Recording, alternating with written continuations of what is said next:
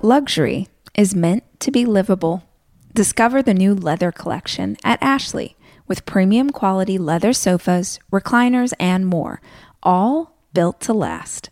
No matter how many spills, scuffs, or pet-related mishaps come its way, the leather collection at Ashley is made with the durability you need for the whole family. Shop the new leather collection at Ashley and find chairs starting at $499.99 and sofas at $599.99. Ashley, for the love of home.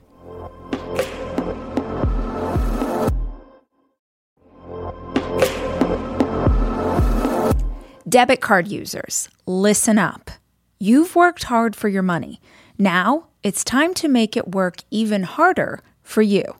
With Discover Cashback Debit, everyone can get cash back on everyday debit card purchases. That's right. Earn on things like gas, groceries, and even that midday latte. And to top it off, there are no fees, period. Yep, that means you won't be charged fees on your checking account. Transaction eligibility and terms at discover.com/cashbackdebit. Discover Bank, member FDIC.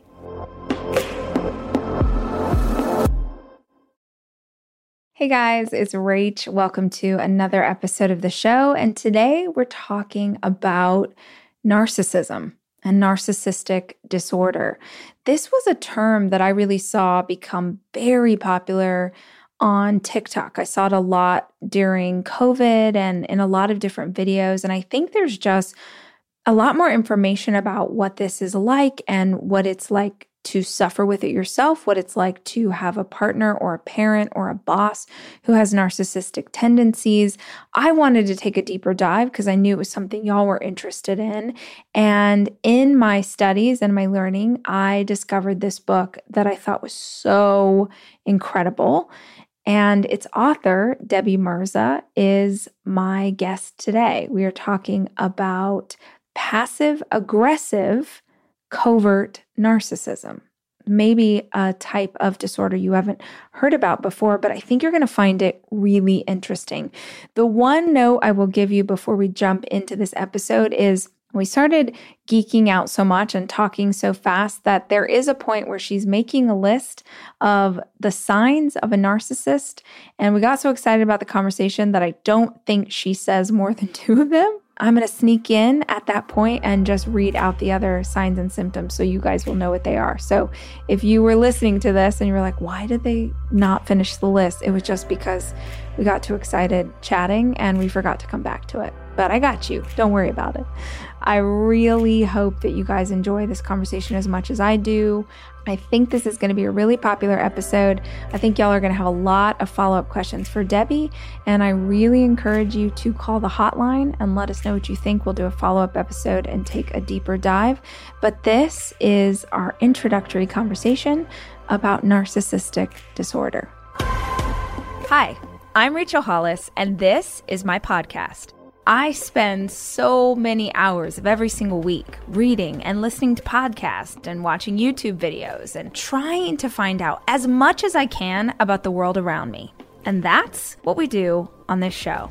We talk about everything, life and how to be an entrepreneur. What happened to dinosaurs? What's the best recipe for fried chicken? What's the best plan for intermittent fasting? What's going on with our inner child? How's therapy working out for you? Whatever it is my guests are into, I want to unpack it so that we can all understand.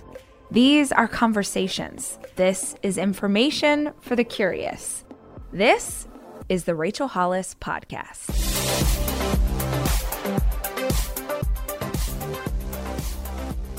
When it comes to this idea of narcissism, I was telling you before we started, I started to see this word pop up a ton for kind of the first time ever. Like I had known that word, and I think I knew it in terms of people would say like, oh, that person's acting narcissistic, but I never really knew it as a true personality disorder that can be really detrimental to other people.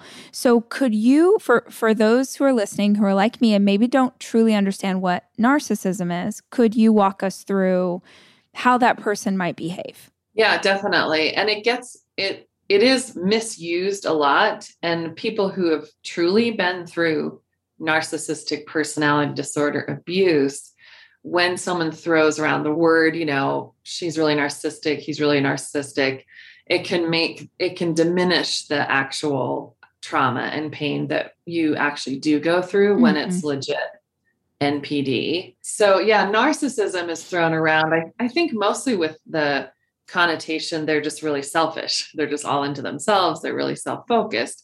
Narcissistic personality disorder has traits in the DSM. So there's 9 traits in the DSM, which is like the go-to, the Bible for therapists. Okay. Or there's different clusters like personality disorders. And this is under the cluster B. I think I'm right about that. Yeah. I feel like I remember that too. Yeah. Where it's narcissistic personality disorder, antisocial, which used to be sociopath, and then psychopath, like all those kind of things, not situations where you need medication. Got it. These are personality disorders. And so narcissistic personality disorder, there's 9 traits, and you have to meet at least 5 to be diagnosed as having narcissistic personality disorder. And they're rarely labeled, or they're hard to, they won't go to therapy. Right. Unless they're covert, that's story. A whole other thing. Right. That's a whole other thing. But if it's like a standard overt narcissist, they're not going to go to therapy because they don't see anything as their problem. It's always other people's problems. Right. So you have, and if you want, I actually have the 9 in front of me. I would love that. I would love for us to unpack those. Okay, cool. Perfect. So I'll read the 9, and then in order to be classified as NPD, you have to have at least 5. So 1 is a grandiose sense of self. What would that look like? So let's unpack each of those. Grandiose sense of self. Right. Do you really think a lot of yourself? Yeah. So grandiose sense of self, when we think of, and again, and we'll get into like covert, the standard when people think of someone who's narcissistic, they are usually flashy, and out there. And when people are other people are rolling their eyes. So it's like, this guy's ridiculous. Right. Or this girl's ridiculous, and they're clearly all about themselves. So grandiose sense of self is not like a healthy self-image. It's like, I am better than you. I am what matters no matter what. I don't care who I have to run over to get to the top. I am what matters. Mm-hmm. So that's like grandiose sense of self. If this is like a covert, which, do you want to talk about that now? Yeah, that way we can sort of go back and forth. But let's establish this. So there is like what we've commonly come to know as this is narcissistic personality disorder. But then your book, which I found so fascinating, was the idea that there are people who are narcissistic, but they cover it up, because they know they would be judged if anyone understood that this was their true state. So they sort of hide it. And what would be the difference there? Like they wouldn't have a grandiose sense of self? They're, I would say, craftier and in some ways more intelligent than the overt narcissists. They know how to work people. Their biggest thing is their reputation. So they want to be looked at. They won't be the overt that's up on the stage talking about how great they are. Sometimes they'll even be shy. Sometimes they'll be therapists themselves. Sometimes they'll be coaching, pastors, rabbis, spiritual gurus. They're in positions often that you wouldn't think this would be a narcissistic person that's leading this yoga retreat, for instance. And so they're usually well-liked. They're usually quite smooth. Sometimes they're quiet. Sometimes they're not. But they're not, people don't roll their eyes. People follow them. They're usually likable. Yeah. So they have a grandiose sense of self, but it's in a way where you don't notice it. Like take the yoga leader at a retreat, they won't stand up and talk about how great they are, but they will put themselves ahead of everybody else. They will situate themselves and talk to you in ways that is demeaning, that puts you below them, but often in maybe spiritual terms in this situation. So you don't even notice that's actually what they're doing. Right. And when it comes to covert narcissists, as I was reading this book, and this is why I want to have this conversation, because I thought, oh, this is such an interesting way to look at narcissism, because you start off the book talking about how hard this is to diagnose unless you have lived through it. And then you're reading it thinking like, oh, that, right? You were like, in the book, you talk about this idea that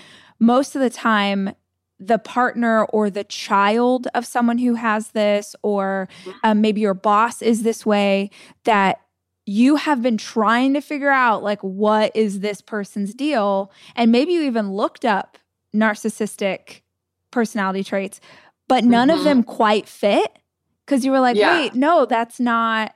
So the interesting thing about this is the covert nature of it means that as the person who has dealt with it, you feel like you're crazy. Completely. There's so much gaslighting.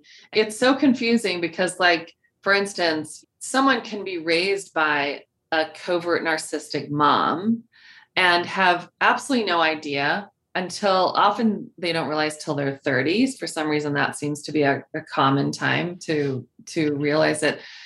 Yeah, I interviewed over 100 people for the book because I wanted to be really accurate and get all types of relationships. So this one woman I spoke to, she was best friends with her mom. For years, she thought her mom hung the moon. Like, she thought she was amazing. Everyone else thought she was amazing, like head of the PTA, all this stuff. Always like brought snacks for all the kids and had these grandiose Christmases and birthdays. But she didn't notice everything was about the mom, and that, kind of like, as long as you toe the line with these kind of parents, you're kind of okay. You don't really notice abusive behavior until in fact, covert narcissistic parents can actually seem like really good parents when the kids are young, because that's at the stage where kids are like, mommy, daddy, like so excited to see you when you come home, or adoring. They see you. Yeah. They're so adoring. Yeah. Thank you. But as soon as the kids start having their own opinions and they have their own tastes and they don't actually want to watch that movie with you, or they don't really want to do this, go to that park with you, then things change with the covert narcissist, because the people they're around are their supply. It's a very bizarre thing about covert narcissists, that there's a lot of nuances that you wouldn't think about. But one is they're quite like empty people. There's something about them that when you really take an honest look at them, they're boring. Like, there's not a lot to them. Yeah. There's not a lot of depth. I remember sitting in a room where I was with a covert narcissist at the time, and it was someone's birthday, and we were all sitting in a circle, and I was looking around. This is when I was like starting to notice things I hadn't before. And I looked around at each person in the circle and I thought, yep, that's Jim. Yep, that's Steve. Yep, that's Mary. Like, you can look at people and get a sense of who they are. They're this whole person, who this is. And then I got to the covert narcissist and I was like, wow, I can't, like, who are you? Right. Yeah. My dad used to always say, there's no there about some people. Yeah. Like, when you really took the artifice away, there was nothing substantive there. There was nothing underneath it. But if you're really good at doing the tap dance and like performing and being charming, which often in this covert narcissist place, they are really good at that, then it's very hard to ever see underneath it. Yeah, exactly. Yeah, well explained. So there's kind of a hollowness, an emptiness, a blankness about them. So and I don't know, the deep reasons behind it. To me, it just feels like their soul, their spirit is just so buried, And so to get life, they need to extract it vampire-like from other people. Yeah. It's like an energy vampire. That's exactly it. Yeah. And so other people are their supply. That's why, back to the yoga leader at the retreat, the people who come to the retreat are their supply. So they get all this adoration, and that's like their fuel. So back to being a parent who's a covert narcissist, they start out, really active often with their kids and really involved, but as they get older, things change. And then they start to punish their kids in, the silent treatment and all the different ways that narcissists do that make you crazy. And then it makes you wonder if it's their fault. And then they put the responsibility on the kid. For instance, like maybe they'll reject their son or daughter for like ridiculous reasons. And then they're also the perpetual victim. So maybe they won't speak to them for years, but then when they talk to other people, they're like, yeah, I mean, she knows my number, or she knows my phone number. Yeah. I just wait, just no responsibility, and also really emotionally immature. Is that a trait that is both in narcissists and covert narcissists, this idea of not taking responsibility for their actions or blaming everything on other people? Definitely. And just to be clear, for people listening, like narcissistic personality disorder, it's the exact same traits for an overt narcissist and the exact same traits for covert narcissist. Got it. It just manifests differently. Got it. Mm-hmm. So let's unpack this idea. What does it look like when someone doesn't take responsibility? Like, what are some of the conversations that you would be having with a narcissist if they weren't taking responsibility? And for all of these, I just love to give examples, because it's highly likely that there are people, especially with covert narcissists, who could be listening who are like, holy crap, that's what's going on with my boss. And I never, that hasn't clicked in. And if they have that empowered information, can really help them. They will often turn things around on you when it's actually their issue. Right. So let's say you're, with your partner or spouse, and you're suspicious that they're having an affair. You've seen things that clearly, you have that intuitive feeling. You see things that line up, so you bring it up to them, and you honestly want to know, and you're scared and you're hurting.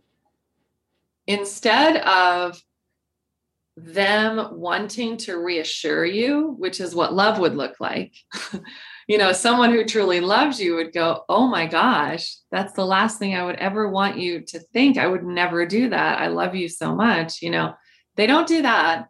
Instead, they turn it around and go, what the heck?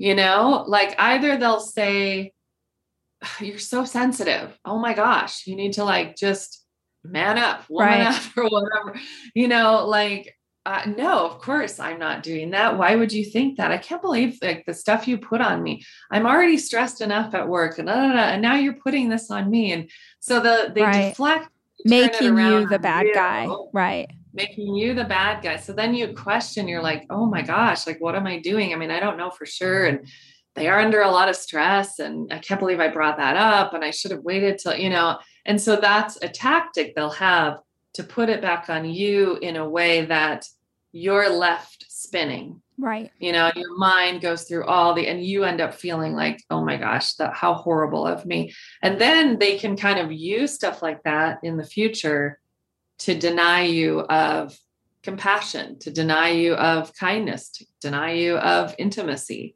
because you did this. Right. Remember when you did this? Yeah. Yes. You're bringing up something that happened 5 years ago, over and over and over again. This is just like that time that you accused me of blah, blah, blah. And they've never actually just said, no, that isn't the case. Almost every morning of my life, I have oatmeal. Seriously, during the winter, having something hot in the morning really makes a big difference in my day. Quaker has been a trusted name in oatmeal for over 145 years, which means they've been milling oats since before the invention of the zipper, the stop sign, or ballpoint pens. Quaker has something for everyone. whether it's old-fashioned or quick oats that are good for cooking or baking. And while a ton of things have changed, the good stuff remains the same. Quaker, getting up to some good since 1877. Look for Quaker Oats at your local grocery store.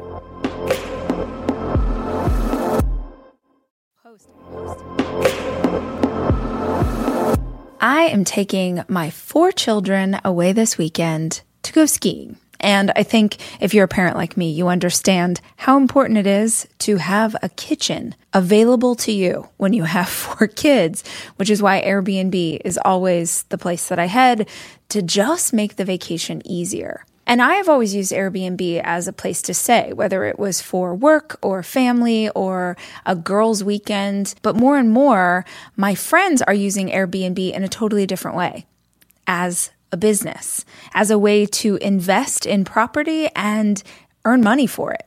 While you're away, your home could be an Airbnb. Hosting can easily fit into your lifestyle, and it's a great way to earn some extra money. Your home might be worth more than you think. Find out how much at airbnb.com/hosting.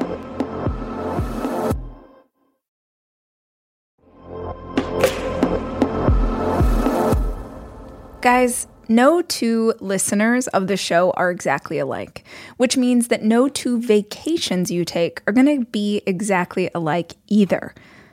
And if you're looking for a place that will serve all of you, Texas has a vast landscape of cultures, regions, destinations, and activities that allow for an infinite number of different travel experiences.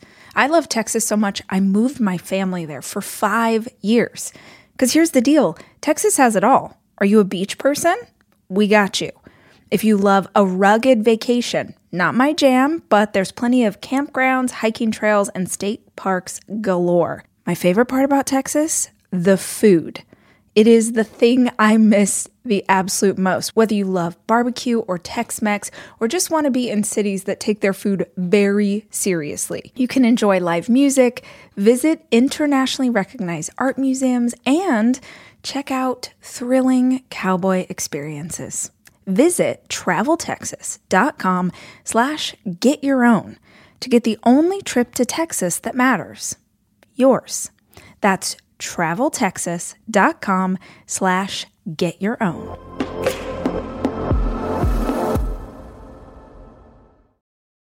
Is that gaslighting in that moment? Like, can you explain to us what gaslighting is? Because I thought that was really helpful. In reading the book, I was like, oh, Lord, like I remember this as a child. I think this happens to kids all the time, that like adults in their life tell them, that's not what you're feeling. That's not really what happened. Yeah. So will you explain that? Yeah, definitely. Yeah. Gaslighting is a very covert way usually of making you think you're crazy, making you think something's wrong with you. I remember speaking to a woman who worked at this company and her boss was a covert narcissist, and it affected her so bad how he would turn things around on her. He was actually like really calculated, where he wouldn't tell her about meetings, or he would tell her the wrong time. And then she'd get there, at what she thought was the right time, but it wasn't. And she'd be late, and he'd be like, yeah, I'm just noticing, things that just kind of a little more spaciness about you, or kind of forgetfulness. Wow.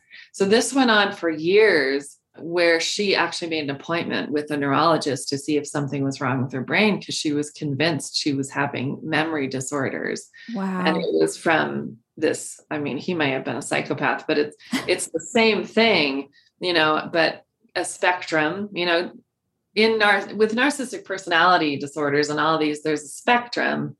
So you can have some who are like, I have people in my life who have narcissistic personality traits, but they're kind of lower on the spectrum. And then, so I spend time with them, but I limit my time and I just stay away from certain topics, and then there's some people high on the spectrum where it's like, run away.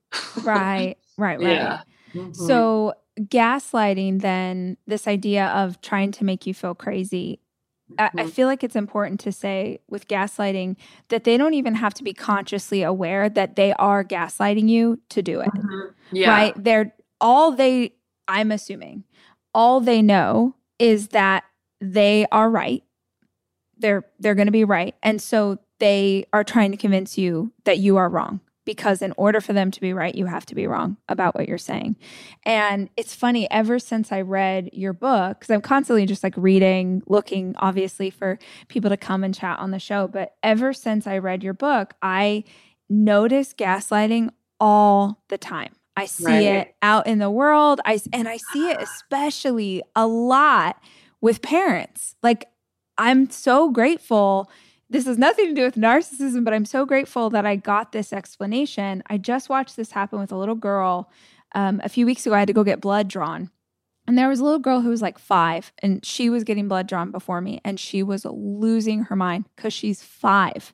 She's terrified. Like, I'm 39. I don't want to have my blood taken. This little girl's freaking out, and she's screaming so loud that I could hear her screaming in the room.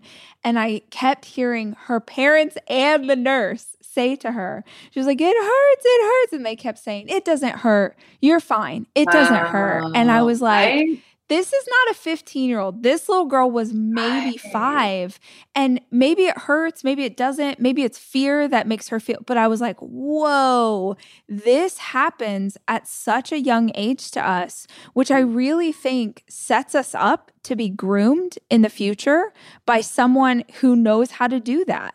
And they just tell you over and over, like, that's not what you're feeling, that's not what you're thinking. So that you don't even know which way's up. Completely. Yeah. And then depending on the paradigm that you grew up with, like, let's say it was a religious situation, you get the messages that your desires are bad, your feelings are bad, or spiritual, any kind of thing. It's like, if you're complaining, it's bad. Or also, I was raised 100% in a church that said that the man always knew better. He was the head of the household. He knew what was best. Or your parents always knew better. I feel like there's so many things, so many structures that exist, especially for women. Not that only men are narcissists, because certainly women are too. But there are so many things that exist for girls who later become women that are structured to make us not trust ourselves or our own intuition or what we believe. And it's very easy for those types of young women to be taken advantage of by this personality type. 100%. And something that we don't do across the board for both boys and girls is teach them how to be in touch, to notice their body. That's good. Notice. Yeah, because your body will always know, even if you don't know, exactly. In your brain. Yeah, that's so good. Like, people will ask me, like, how do you safeguard yourself from covert narcissists? Because they're so tricky, because there's nothing often, especially if they're high on the spectrum, they're not people who yell at you. They won't hit you. They won't do anything that seems obvious in a court of law that you could say this was abuse. Right. And that's what makes it so painful and so confusing, because you're like, what is wrong with me? Nothing in this picture looks bad. Now, that's on a high covert spectrum. Right. And I really want to touch on that, because that was something that struck me when I was reading it, was that with these personality types, from the outside looking in, because they care very much about reputation, you wouldn't know. Right? Yeah. Even if you're inside, you may not know. So I just think that there's something so important about listeners understanding. Not everyone's going to get this, but I guarantee there are people who are like having crazy, holy crap, like this is what's happening. Because it doesn't feel like, even describing it, it may not feel like, well, how is this abuse? Like, how is what this person's doing abusive to you? So how have you found with your clients that this abuse manifested in negative ways in their life? And that's why it's so tricky, because you can be in a relationship, you can be in a marriage, you can be in a long-term partnership. And in fact, oftentimes with covert, these are really long relationships. I just spoke to a woman who was in a marriage for over 43 years. Wow. And had no idea. Actually, in fairness, she said around after 20 years, she started kind of seeing stuff, but then at that point, it's like you have kids. It's just tricky, like, what do you Yeah. do? And a lot of people are like, well, I can tolerate it. It's not awful. But it slowly dims your light. It drains you of your energy, and you end up becoming someone who you don't recognize. And oftentimes people will start out as very social, extroverted people, and then they end up becoming more shut-ins and hermits and not wanting to leave their house because it's just too much. Because they've been drained emotionally, energetically. Like, why does that end up happening? Exactly. It's kind of like, sounds dramatic, but death by 1,000 cuts or 1,000,000 cuts. It's not that they hit you or they yell at you and tell you awful things, although that can be there too. You can have someone who's both covert and overt. But if they're like highly covert, it's all those little comments, little looks, little reactions over time that hypnotize you basically and brainwash you into seeing yourself a certain way. And oftentimes we get into these because we had some form of it in our childhood. Maybe it wasn't full blown, but maybe we had a parent who put their issues onto us, and we learned the dance that of taking their issues and making it ours and taking responsibility for other people. Maybe we learned the dance of, we're here to make our parents feel better. My life needs to be around about other people. And so we take these things, and then when we meet someone, when we're dating, we don't even notice, but we feel this kind of comfortable familiarity to... Which isn't that from, it's comfortably familiar because it reminds us of our family of origin. There's something about it that we understand. And I can't remember, because when I read your book, then I went on a tear. I can't remember if it was in yours or someone else's, that I also learned about how narcissists will use mirroring as a way to, I don't know, ingratiate themselves with you. This idea that you, maybe even the first time you met someone, you were just like, oh, they were okay. And then a month later, you were like, oh my gosh, this is my dream woman. This is my dream man. We're so aligned. We have everything in common. And it's actually because they're mirroring.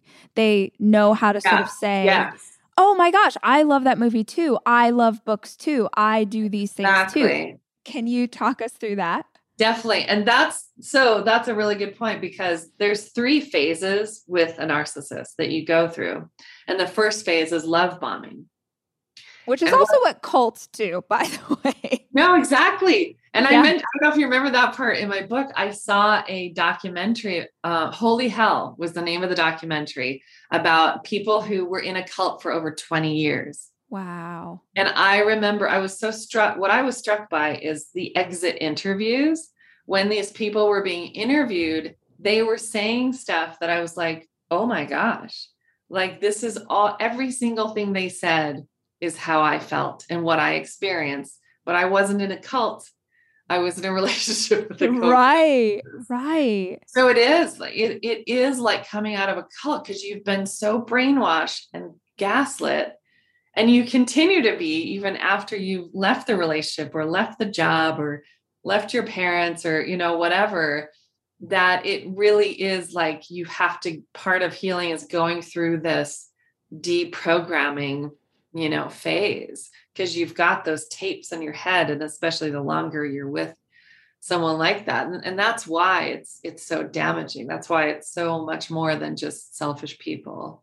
So phase 1 is love bombing. What's phase 2? Mm-hmm. Okay. So and what I was going to say is phase 1 is so powerful because the person, and this is more, not like parents, but this is more like when you're dating someone, or even like a friend or a boss or something like that. So it's so important because that's when you in your mind determine who this person is. And at the very beginning, they do a lot of mirroring, like you said. And so they will basically be everything you have been dreaming of. And love bombing looks different ways, because some people will be like, well, he or she didn't shower me with, presents and dates and flowers and that stuff. But I said to that woman, I said, because that covert narcissist could tell that would turn you off. So he became the person that he knew, very, very perceptive. That's why I say, like, kind of the intelligent side of narcissism. They can easily pick up what you want, and they can often seem very scripted, like the way, if you really like look back and observe people and you aren't enmeshed emotionally into it. So in the love bombing phase, they are this perfect person for you. And so whatever happens after that stage, you see them through those eyes. Right. When they promise to show up for an appointment, with you, and they don't show up and they have an excuse, you excuse them because you still see them as that person at the beginning. And you're like, oh, okay. And their excuses always make sense. So you're like, okay, well, that makes sense. And then it happens again. You're supposed to meet for dinner. They don't show up, or they show up half hour late, and it's disrespectful to you, but you don't see it that way because you so want that person Right. that you originally experienced. And you said, I think you said in the book, sorry, I got really excited, that if you are a people pleaser, that you are everything I'm thinking of for this. Doesn't sound very nice, but like you're prime for narcissistic abuse because everything about your people pleasing tendencies, that was something that was given to you in childhood. Now you've navigated it into your adult life. And I'm trying to think of a nice way to say that you're bait. They can see, they can pick up really easily who they can manipulate and who wouldn't take it. Exactly. And there's a chapter in my book called Traits of a Target. Because there is a certain type of person that narcissists often get with, and they tend to be very giving, very trusting, people pleasing, maybe not healthy boundaries. So someone who is trusting wouldn't expect someone would blatantly lie to them, and someone who's caring. And then also because a narcissist wants someone who will make them the center of their world, and they will sacrifice whatever for them. So actually often in the love bombing phase, sometimes they'll test you. This is can be a common thing too, where they'll kind of test how far will this person go for me? How much will they sacrifice for me? Then they know they've got you for years. And especially if you're someone who has been raised to serve and to help and to nurture. And then often the covert type will use their emotions to manipulate you. Like there was a girl who I spoke to whose brother had died, and they were really close. So the first anniversary of his death was coming up. So that's a really big deal for her. And suddenly her boyfriend became depressed for no reason on that day. So now she's a caring person. She knows she's grieving for her brother, but there's this guy that she loves and cares about who is depressed for no reason. So she makes her day about him and taking care of him, because when you're a naturally caring person, that's what you do for people you love. Right. These aren't bad traits. These are beautiful traits, but it's just sad. Like I think there's a sweet naivety about these people, that's including myself, that come from a genuine place of love and wanting connection. And what you learn is a covert narcissist is actually not interested in connection and harmony. They're interested in being in control and having you as a supply. And if you stop giving to them as their supply, that's when the third, and I'll go back to what the second is, the third stage happens, which is the discard. To me, being healthy is really grounded in nutrition. Honestly, what I eat and what my kids eat is super important to how we live our lives. It's why I love a company like Thrive Market, because Thrive Market carries brands with the highest quality ingredients and sourcing methods. They restrict hundreds of ingredients across their food and cleaning categories. So when I go online and I use their on-site filters, I can figure out exactly my lifestyle needs and trust that what I'm getting from Thrive Market is what I want to take into my body. When you join Thrive Market, you're also helping a family in need with their 1-for-1 membership matching program. You join, they give. You can join in on the savings with Thrive Market today and get 30% off your first order, plus a free $60 gift. Go to thrivemarket.com/Rach for 30% off your first order, plus a free $60 gift. That's THRIVE market.com/Rach. thrivemarket.com/Rach.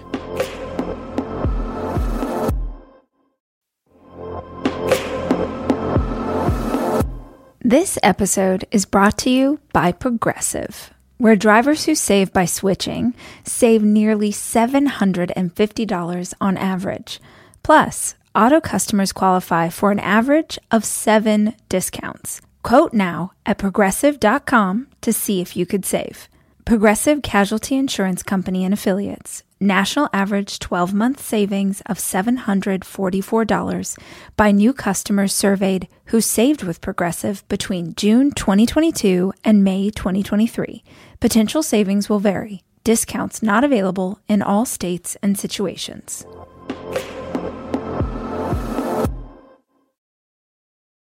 Hey guys, it's Rach breaking into this conversation real quick because I could already tell just a few minutes in with Debbie that this was going to be a really popular podcast episode. And I figured that you guys might have other questions. You might want to take a deeper dive, or maybe there's specific topics that we haven't covered. And Debbie has a wealth of information, whether it's dealing with narcissism, covert narcissism, how to co-parent with a narcissist. She's coached and written about it all. So if you have questions, I'm thinking maybe we should do a second follow-up episode with her as our guest. Call the hotline. The number 737-400-4626. We can make your question totally anonymous. You don't have to leave your name. But if there's something you'd love her to answer or take a deeper dive on, let us know and we'll turn it into another episode. That's 737-400-4626. I want to touch on this really quickly because I also found this fascinating in the book. The idea that a covert narcissist will find a way to sabotage every big thing that's not about them. So if it's your birthday, if it's a vacation, if it's have trained for your first marathon, it's something that you're trying to do, but it's not about them, that they will sabotage it. Can you touch on that? Definitely. And that's one of those nuances you don't notice and you wouldn't think to link that to narcissism. But, like for instance, I was with someone for a while and I looked back and every birthday I end up crying and I didn't know why. There wasn't something obvious, but it was kind of like there were little things like they would, they gave me a gift and I was grateful, and gift giving is weird from them too, because it's like so out of touch. The gift giving thing shows up. Is it because they don't want someone else to be celebrated? Why does that happen? Yeah. It's basically comes down to, this is not about me. Yeah. And this needs to be about me. So I will turn it around and I will make you feel bad for not saying thank you enough, or not having an expression on your face that was big enough for what they deserve, for all they did to go find this lotion from the Dead Sea that you never asked for and don't, but they're just like so amazed with themselves and needs you to know like how they went to the ends of the earth to get you that special lotion in a kiosk at the mall, Right. And I think it's important to say too, in your own experience, you're talking about remembering birthdays where you ended up crying. But I also love the example you gave of someone who their partner got sick.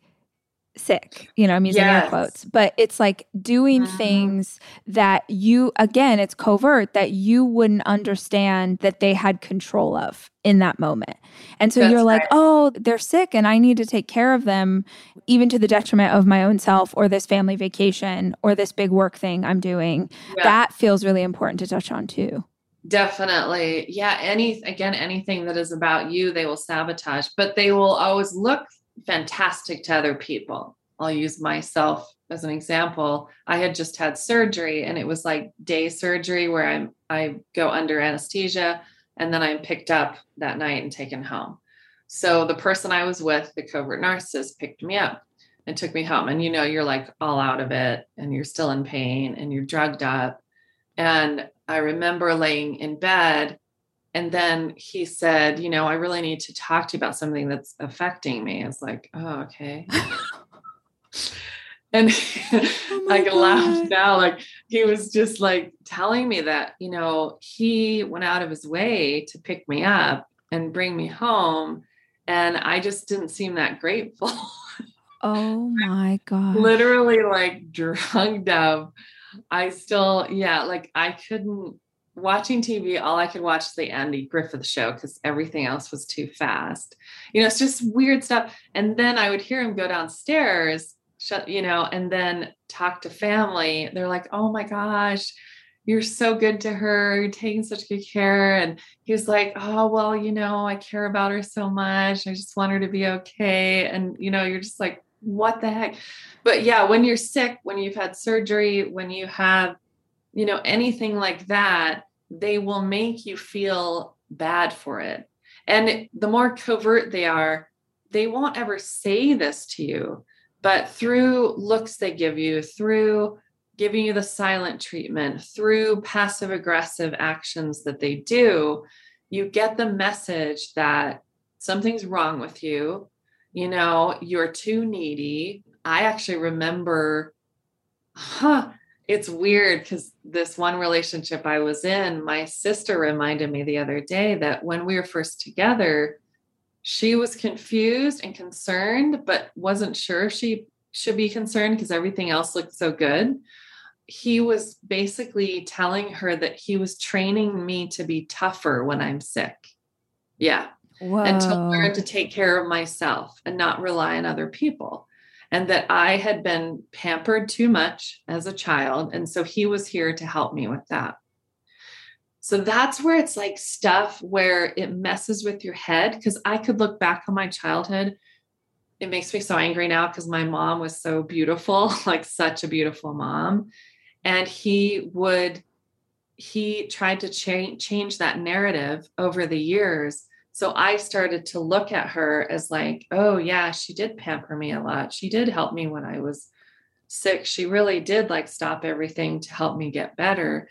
And that made me not tough. And I'm so glad I have him in my life now to teach me how to be tough. So, you start also, I will say another trait of a target is we are self-actualizing.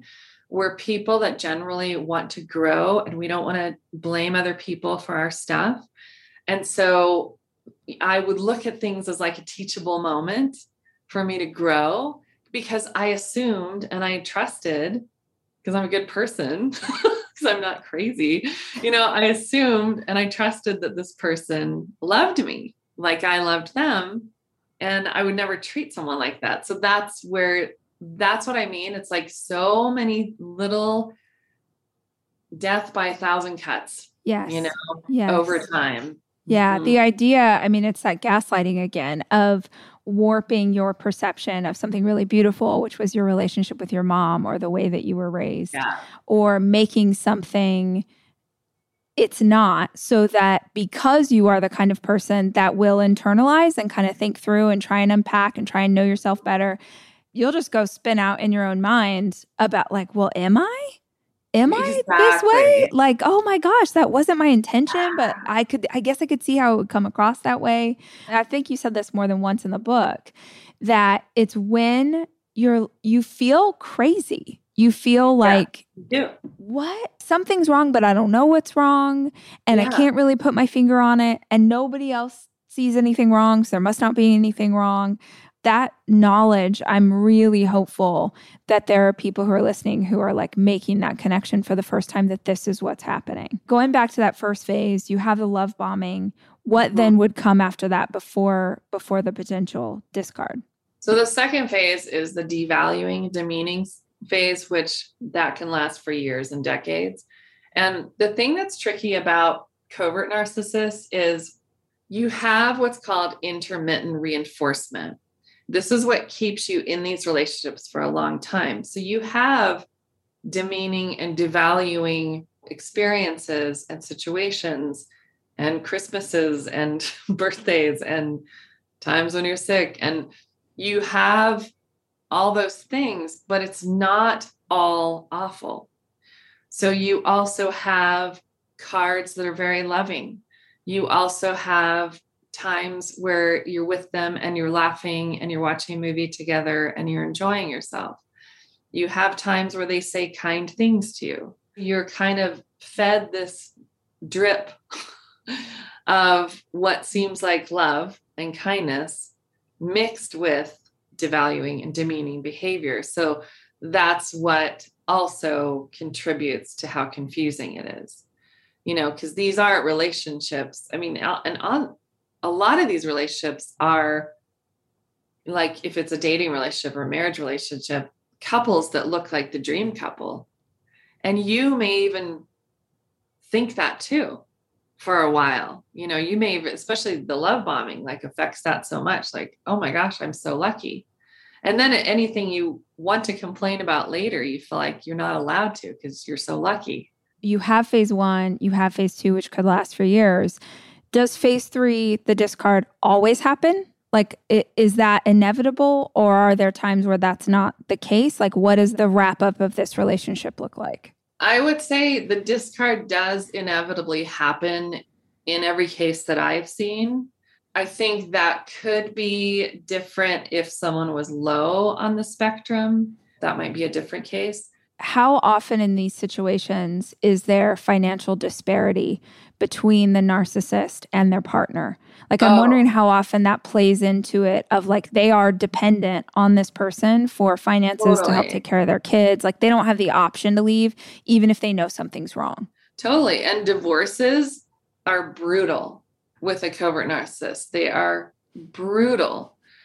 The narcissist wants all the power. They want the money. They want the reputation. They want you to look awful, and they want to look like the perpetual victim. And they will fight like hell to keep every penny and to try and keep you as poor as possible. Right. Yeah. And it really, it's, oh my gosh. And that's like, when you talk about the discard phase, that's always, even though there's different factors, the brutality of it is always the same. Right. For people leaving. And when I say discard, it doesn't mean they have to discard you. Sometimes they do, but sometimes and often they will kind of create a situation where you're kind of forced to discard them because they don't want to look like the bad person. That's one of the ways they do it. But yeah, money, like financial abuse, is a big thing with them. Okay, guys, it's Rachel sneaking back in here with all of the traits, so you have all the information. This is from the Mayo Clinic. These are the symptoms of narcissistic personality disorder. 1, narcissists have an exaggerated sense of self-importance. 2, they have a sense of entitlement and require constant, excessive admiration. 3, they expect to be recognized as superior even without achievements that warrant it. 4, they exaggerate their achievements and talents. 5, they become preoccupied with fantasies about success, power, brilliance, beauty, or finding the perfect mate. 6, they believe they are superior and can only associate with equally superior people. Next, they monopolize conversations and belittle or look down on people they perceive as inferior. They expect special favors and unquestioning compliance with their expectations. They take advantage of others to get what they want. They have an inability or an unwillingness to recognize the needs and the feelings of others. They can be envious of others, and they believe that many others are envious of them. They behave in an arrogant or haughty manner, coming across as conceited, boastful, and pretentious. Lastly, they insist on having the best of everything. Now, the reason that this conversation became so fascinating was because with a covert narcissist, they want these things, but they get them in a different way. And that's what we'll continue talking about now. The idea of financial disparity is important to touch on because we also want to acknowledge that not every person listening to this has the option or the ability to leave a situation that they might find themselves in. Like, that's a privilege that not every person has. But I think that at least understanding what's going on, hopefully will better arm listeners with what they're dealing with. It's tough too, because you've had years of being your self-esteem going lower and lower and lower. So when you're put in that situation and, you know, they have the money and you don't, and you're like, oh my gosh, I'm going to be homeless. You also have such little confidence in yourself to be able to figure this out and support yourself. And you're also so traumatized and often have health issues that keep you from, you know, even being able to have a job. And they're so manipulative. I'll share a story of a woman who is going through a divorce, and still, this is the thing, you still see them as the person you thought they were. And so the night before mediation that they were supposed to meet, he emailed her and said, you know, I really have to watch out for my health. I really don't like the idea. And this is a woman that had been with him for decades. And, you know, she had like raised the kids so he could build his business and stuff like that. And so he wrote her and he's like, I don't like the idea of supporting you for so long. And she had built nothing for herself because she had just given everything. And he's like, would you please like keep that in mind when we go to mediation tomorrow, you know, really think about me and my health. And so it really affected her because she still saw him as, she thought of him as a good person, and they had kids together, and, you know, couldn't imagine like him doing anything, you know, cruel to her and them. Then she got to mediation. So it really affected her. And it was like, oh my God, what do I do? Like, I know I need this money, and I know my kids will need this money, because ultimately, you know, the kids are going to be with you and not them. So she talked to her attorney, and she emailed the attorney, and the attorney wrote back, and she was like, whatever. She had forwarded and she was like, what does she mean? Whatever. So she got to mediation. She's like, can you tell me, what do you mean, whatever? Because this is really plaguing me. And she was like, that email was so manipulative. And this woman couldn't see it. She's like, can you please show me how? Because it doesn't feel manipulative to me. I think actually I tell this story in my book. So she told her, okay, look at the first paragraph. He builds you up, then he puts you down, and then he builds you up. And then there's like a pity statement. There was like I forget the exact, but there was some pattern in every single paragraph. Wow. The exact same pattern. It's like build you up, put you down, pity statement. Next paragraph, build you up, put you down, pity statement. But she didn't see through that stuff because it had just, you know, it was her life for decades. So that's what I mean, where it's just so crafty and plays on your emotions and your good heart. It's horrific. It's evil, honestly. It's dark. It's also why it's so important for all of us, every person, whether they're dealing with this situation or something else, to arm ourselves with knowledge of how these things happen. That attorney speaking to that woman and saying, like, do you see this? Because chances are, you know, she didn't have that knowledge or that information. Same thing with this, read this book or a different one, but to just figure out what is going on. Because especially if you believe, you know, people are good and they're hurting, they would never do anything to hurt me. gotta hope so, but that's not a guarantee. And we have to be able to protect ourselves emotionally, energetically, financially, like all of those things, so that we don't find ourselves in a situation where we sort of can't get away from. You did say something in the book that I thought was so powerful. I don't know if it was a chapter or just a page, but there was something about like, why are narcissists like this? And you had this great perspective, which was essentially like, it doesn't matter. It doesn't matter. It's not your job to figure out. And if you try and figure it out, you're going to make excuses for them or you're going to make their behavior okay. I was having a reading recently and she said something that I thought was so powerful. She said, when you spend too much time trying to figure out why someone is evil, you get wrapped up further in the evil. Yeah. So it's better to just accept what is and be able to move forward.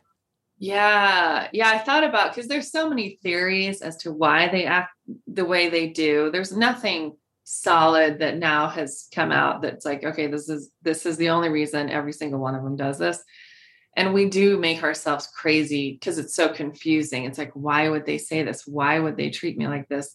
And there does come a point where it's like, how is this serving me? How is this helping me? When I wrote that book, I really had the reader in my mind constantly. And I have a big heart. Yeah. And so it comes through. It really does. You write from such a compassionate place that rang out to me. You don't often see that in books. And I feel like you really did have such compassion for people who found themselves in this situation. So I want you to know that it really comes through. Thank you. Yeah. So when I was thinking what to say, I'm like, I want the best for the reader. I just wanted to go like, stop.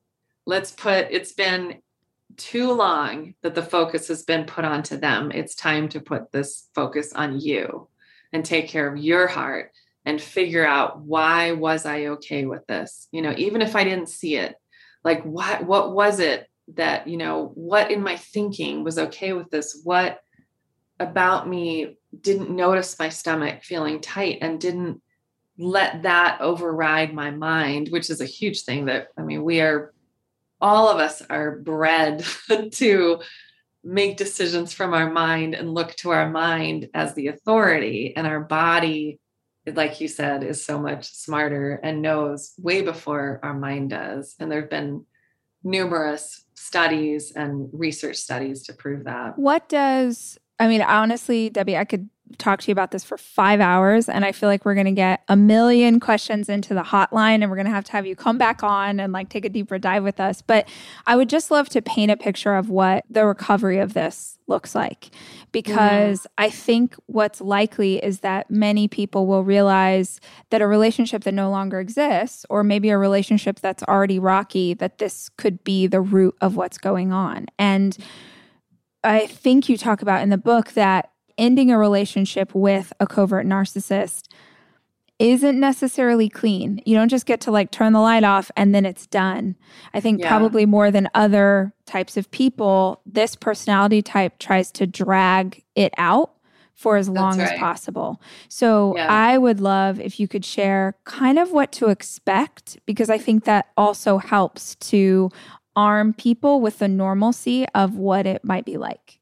Yeah, the abuse doesn't stop when the relationship is over, generally. Some narcissists will actually hoover you and try and get you back, but others will cut you off as if they never loved you a day in their lives and will continue to abuse you over time. That actually was what prompted me to write the book.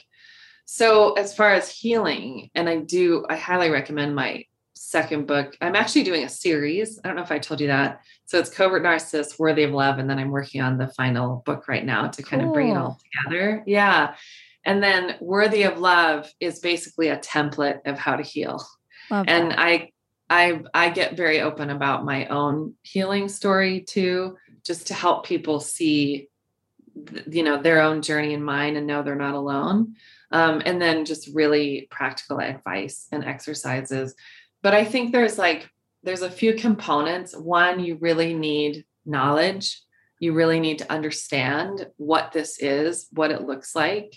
what the traits look like, what the manipulative tactics look like. So that's really important to get, because that's part of the deconditioning of coming out of the cult.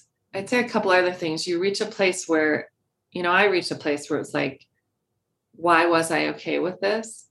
Even though so much of it was covert, there's still some reason I was okay. And especially as part of my research, I read my journals back from the beginning of this long relationship until present day. And I couldn't believe all the stuff that happened at the beginning that I would never tolerate now, and so that became kind of a whole transformative healing process for me that then, well, there's a little known book I wrote. It was my first book. It was called The Safest Place Possible, that I took a year where I needed to make loving myself my top priority. I went on this trip. You get to such low places. I was so depressed. I didn't want to be here anymore. And I ran away for a bit from my life. I was able to figure out how my kids would be taken care of. And I ran away and I just sobbed. And I saw that my sobbing went deeper than this relationship. It went to a whole life of not trusting my heart and listening to it and honoring it and respecting it. And I had a talk with my heart, my younger self, that day. And I said, it's going to be different from now on. And that became my top priority. And that launched me into a year of every day, just completely changing how I talk to myself, how I treat myself. And I kind of intuitively was led to these different exercises that ended up being so healing. Like, for instance, one was I got out old photo albums and I would look at me through different ages, and I'd look into my eyes at the picture and I'd be like, oh, I see what you're going through. I see the light, going out in you. And I'm so sorry. And I love you. And I want you to know that, things are going to get better. And you're so beautiful and you're so wonderful. And so I just would talk to all these different ages of me, things like that. And so then my friend was like, you should write all this down. And that ended up being my first book. It's really tender, easy to read book that's just full of those exercises of what I did. So I think that needs to be part of the recovery, is just massive self-love and self-respect and growing that in yourself. And then also, there can be a lot of health issues because in these relationships, our nervous system gets so dysregulated because we're dealing with constant stress without realizing it. So that needs to be addressed too in a big way. In Worthy of Love, I actually explain how to do that and exercises to do that. And they're all free and you can do them at home and they're simple and easy. But a big thing I've learned is just to slow down, to acknowledge you have experienced trauma over a long period of time, and to slow everything down, to have such compassion and tenderness and understanding for yourself, and absolutely zero judgment, because who you are is magnificent and beautiful. And this road, if you choose to go down this healing path, it can be incredibly transformative, and you will come out a different person than you've ever been before. So that's the silver lining, I would say, of what's possible coming out of these. Oh, I love this. Debbie, this has been such a blessing. I'm so grateful for your wisdom and your time and your words. I know that listeners are going to want to grab this book, other books. So can you tell them where they can find the books, where they can find you online, give them all that information? Yeah, definitely. Yeah, my website is where you'll find everything. It's debbiemirza.com.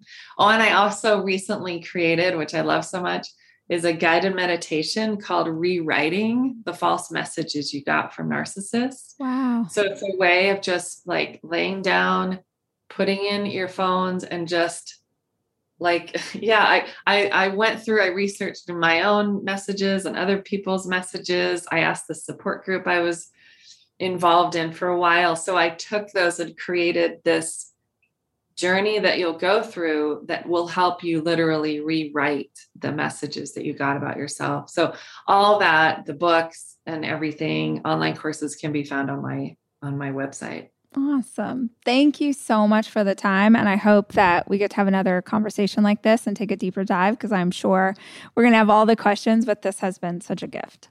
Yeah, I would love that. Thank you for inviting me. I really enjoyed talking with you.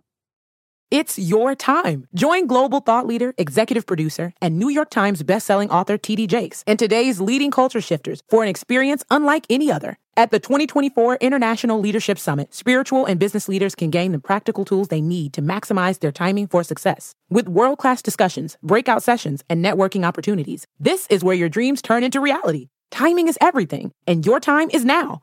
March 21st through 23rd in Dallas, Texas. Register today at thisisils.org.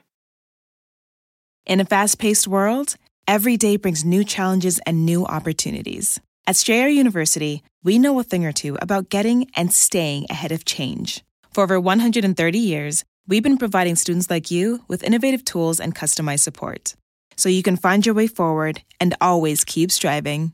Visit strayer.edu to learn more. Strayer University is certified to operate in Virginia by Chev and has many campuses, including at 2121 15th Street North in Arlington, Virginia.